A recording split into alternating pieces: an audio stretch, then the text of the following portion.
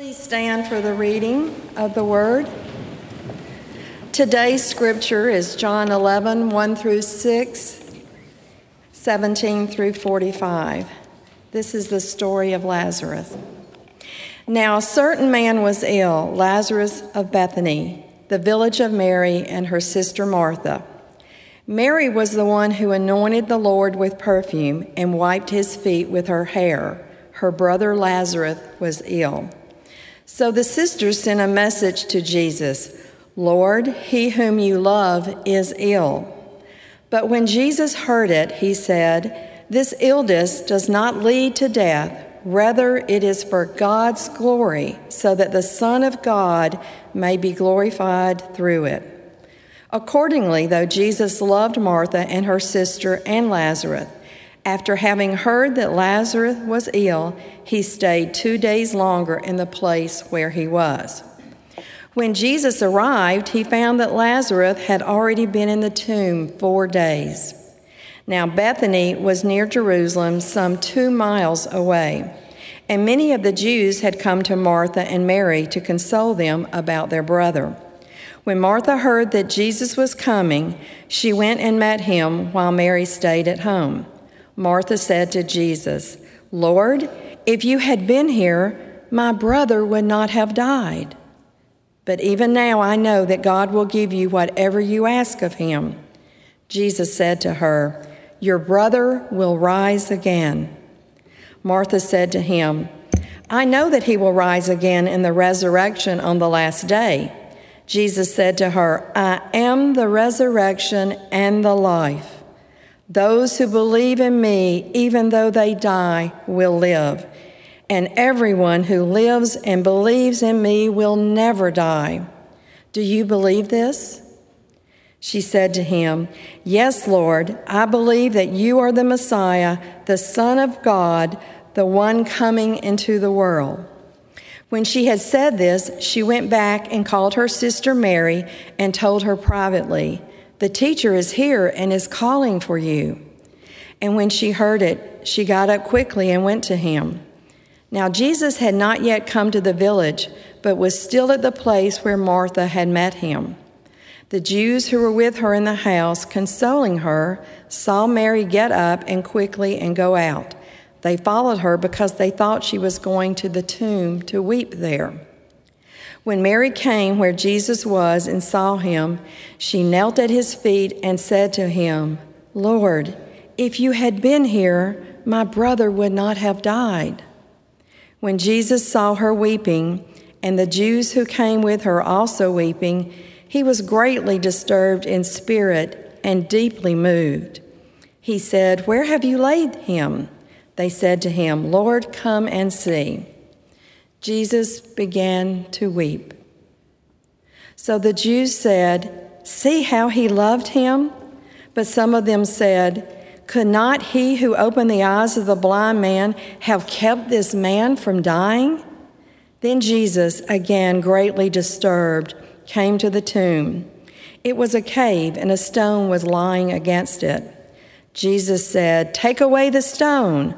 Martha, the sister of the dead man, said to him, "Lord, already there is a stench because he has been dead 4 days."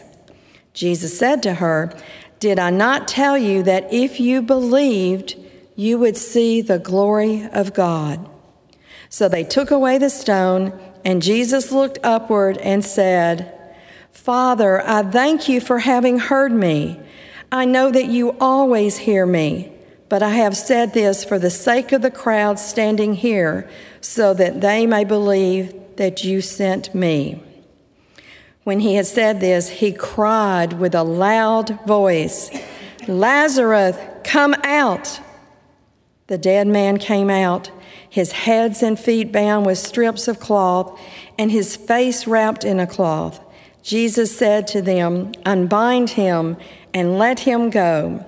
Many of the Jews, therefore, who had come with Mary and had seen what Jesus did, believed in him. This is the word of God for the people of God. Thanks be to God.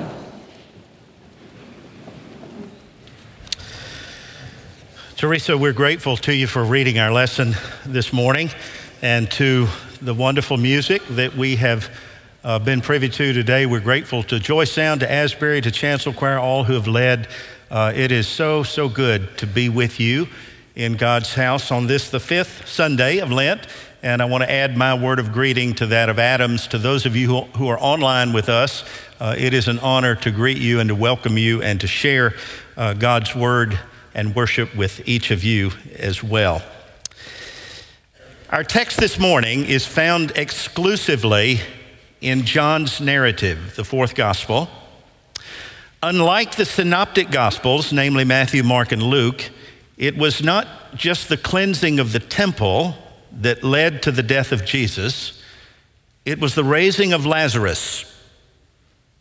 According to John, in lieu of this miracle, the religious authorities saw a predicament with the Roman government that could possibly threaten the entire Jewish community, because if word got out that a messianic king was on the rise, you can be sure that the Jewish religious leaders would be held responsible, and there would be hell to pay.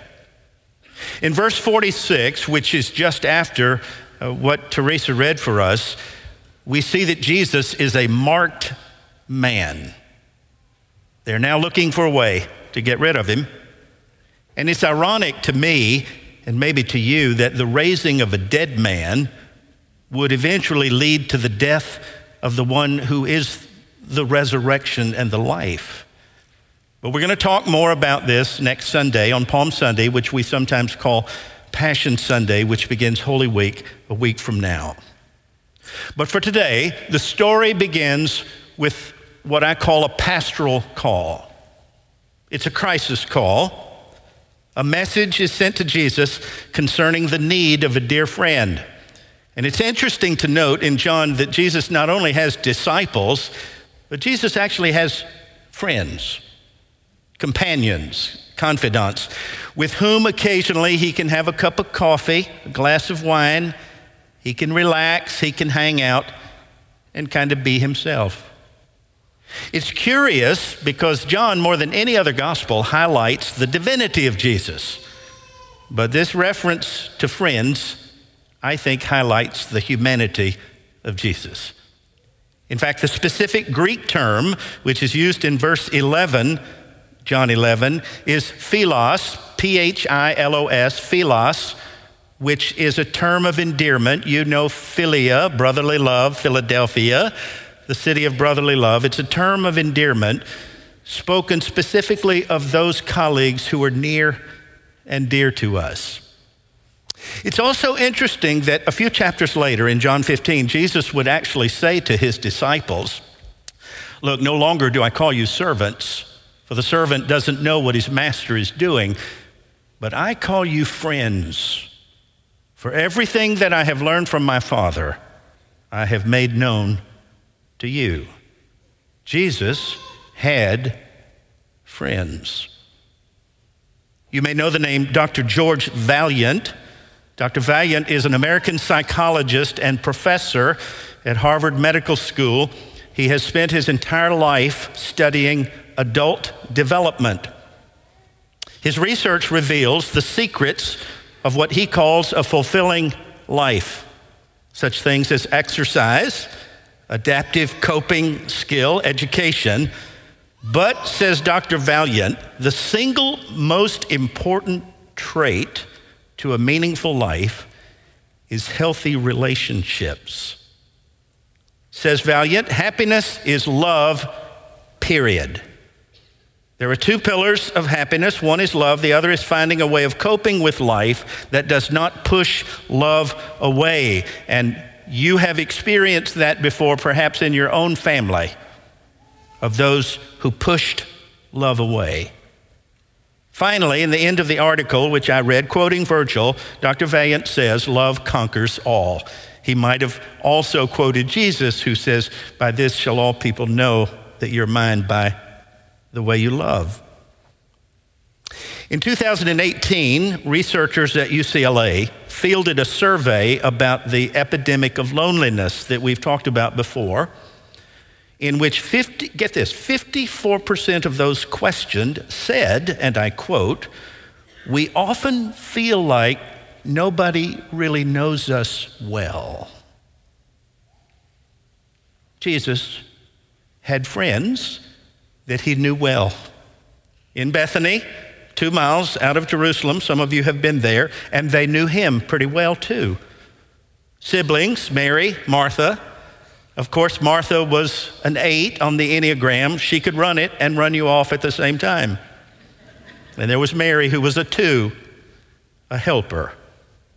The siblings, Jesus was often a guest in their home. We read in Luke 10, for example, that Jesus on one occasion taught a discipleship seminar at Martha's place and used her place as a place of worship. In fact, her kitchen table became Jesus' lectern. Her dining room became a sanctuary. I think it was Ben Franklin who said, "A friend in need is a friend indeed." And Lazarus had a need.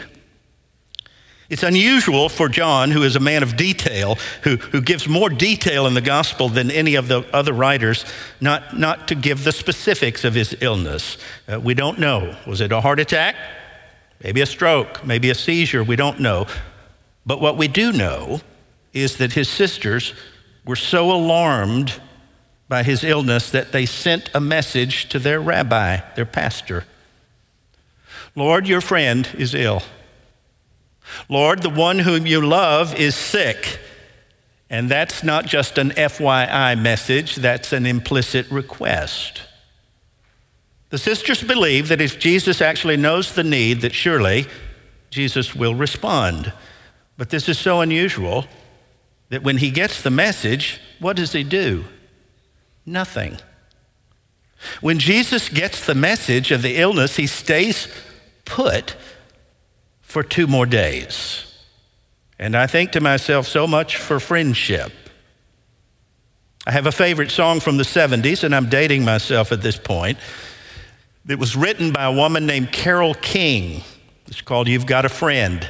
She and her friend James Taylor made famous this wonderful song, and people have redone this song over and over again. What you may not know is that Carole King wrote this song after listening to a song by James Taylor called "Fire and Rain," in which one of his lyrics said, "I've seen lonely times when I could not find a friend."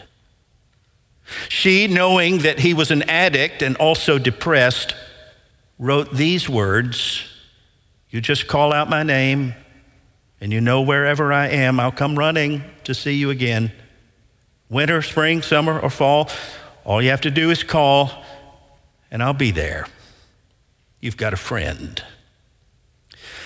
But what do you do when you call and nobody answers?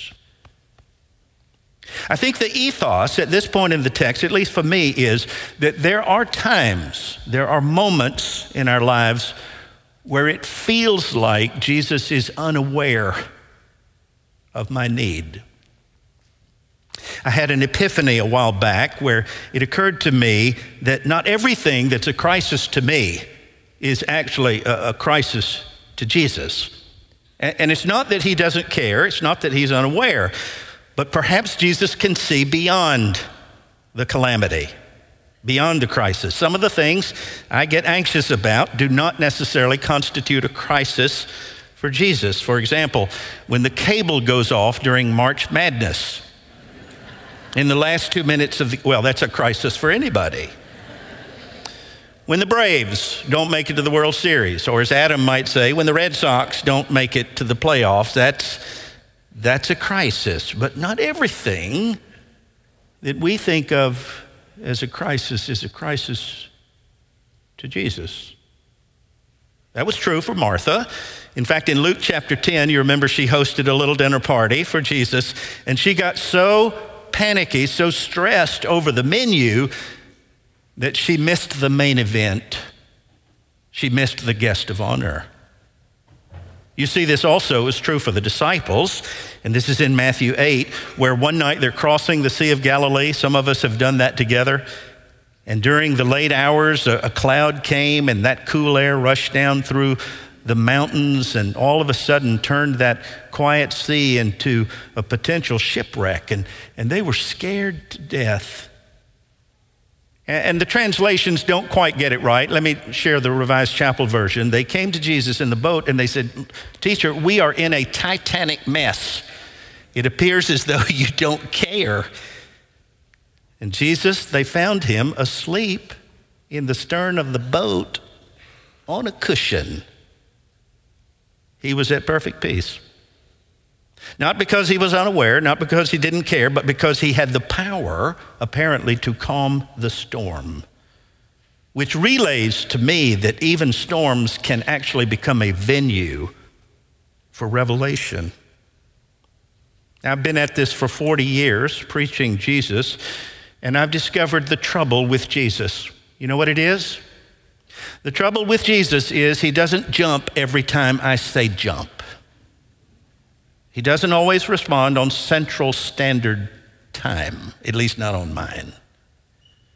He stays put for 2 days. What is that about? Jesus sees beyond the predicament. In fact, he says in no uncertain terms to his disciples, look, this illness is not going to end in death. Rather, it is for God's glory so that the Son of God may be glorified through it. He is not saying that God is the cause of all calamity. He's not saying that God is the cause of all suffering. He's saying that God can actually use our suffering. And furthermore, this is very important. He doesn't say that this illness will not pass through death. He says it won't end in death. And I think he's talking about not just the first death, but the second death, eternal death. So all that to say that Jesus' response is not dictated by panic, but by providence. Back to the story. When Jesus gets near to Bethany, a suburb of Jerusalem, Martha runs out to meet him. And I love this. This is so Martha. What does she do? She gets in his face. She's fussing at Jesus. Lord, if you had been here, this would not have happened. If you'd been here, our brother would not have died. We called, you didn't answer. We prayed, we petitioned, you didn't come. If only you had been here. What she's really saying is this, Lord, where have you been? She's fussing at Jesus. She's lamenting. There's an old Yiddish word for this. She's kvetching. And it's the grief talking. What Jesus doesn't do, and I love this, he doesn't get all huffy and touchy and sensitive and defensive and say, well, I'll just find some other friends. He listens. He listens. I think there's a reason that God gave us one of these and two of these.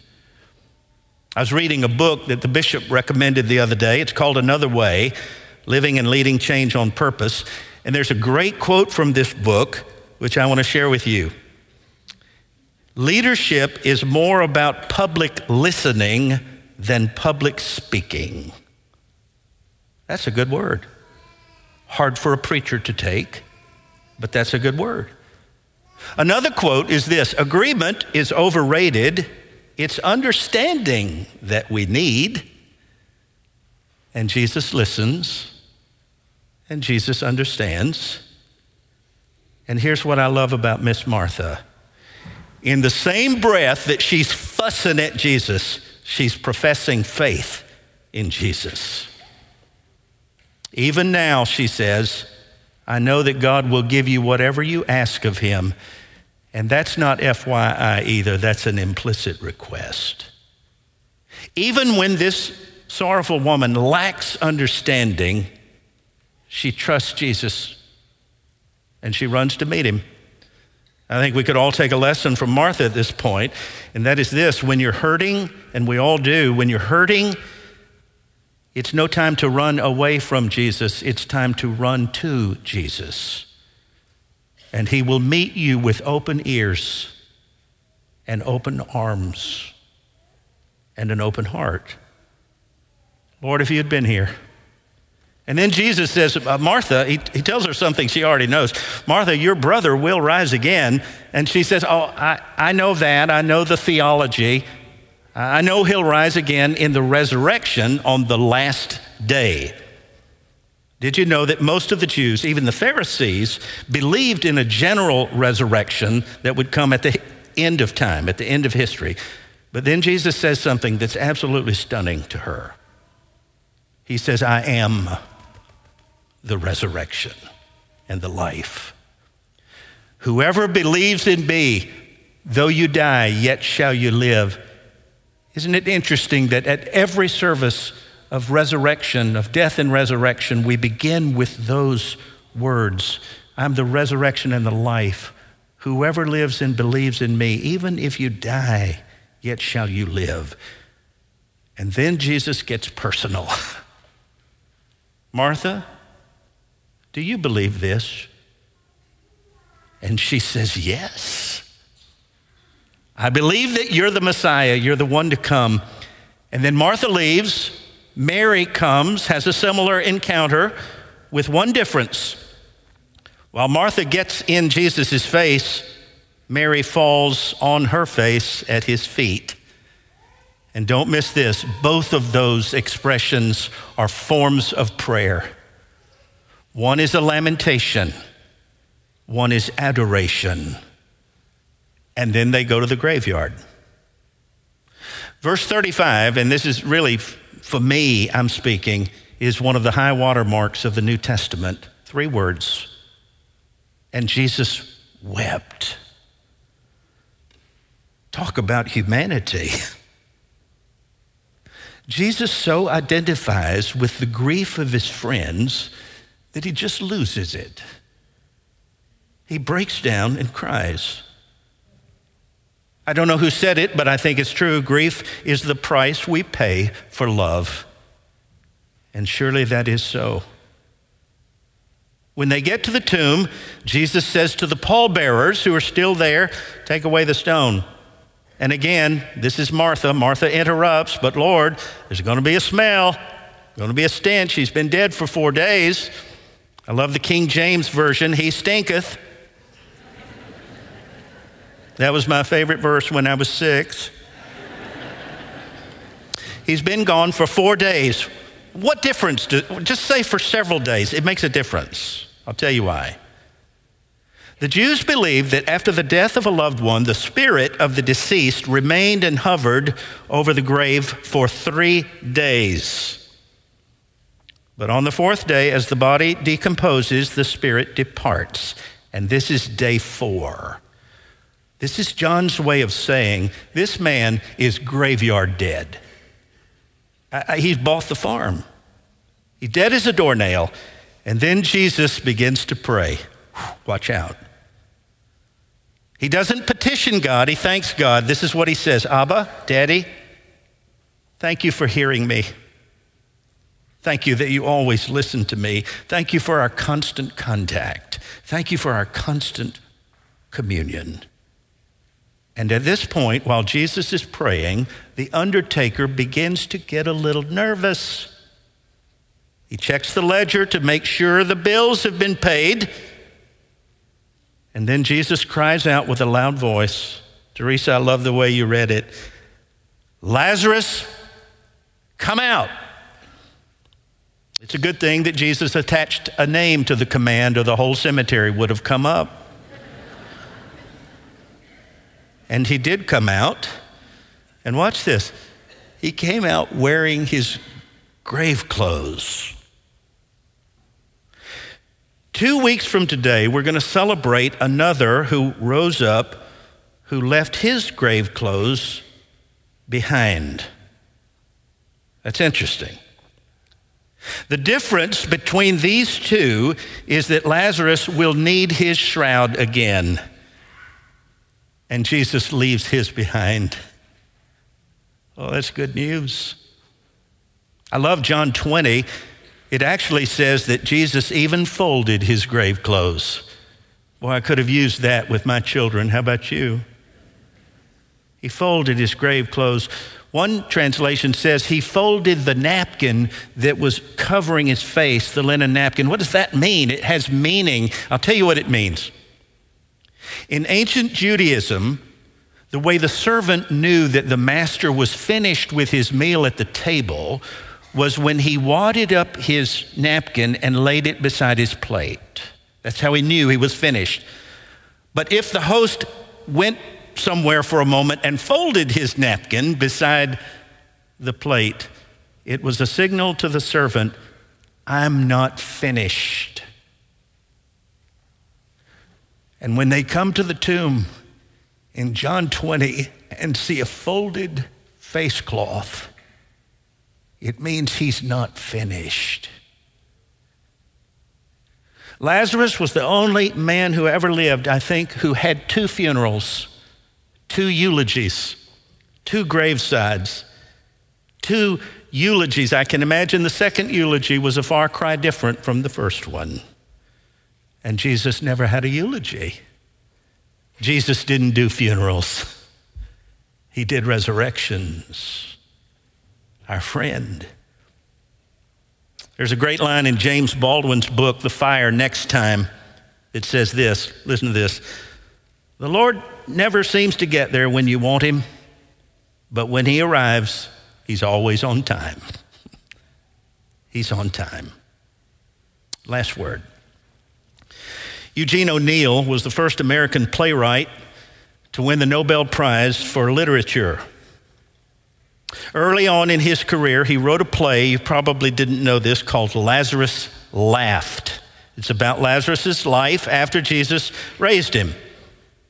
And in one scene, they're having a party now for Lazarus. After he's been raised, they're warming up the leftovers that were intended for the wake, and they're hosting not a memorial meal, but a meal of honor for him. It's potato salad, Methodist casserole, Welch's grape juice, of course, and all you can eat. And everybody's waiting.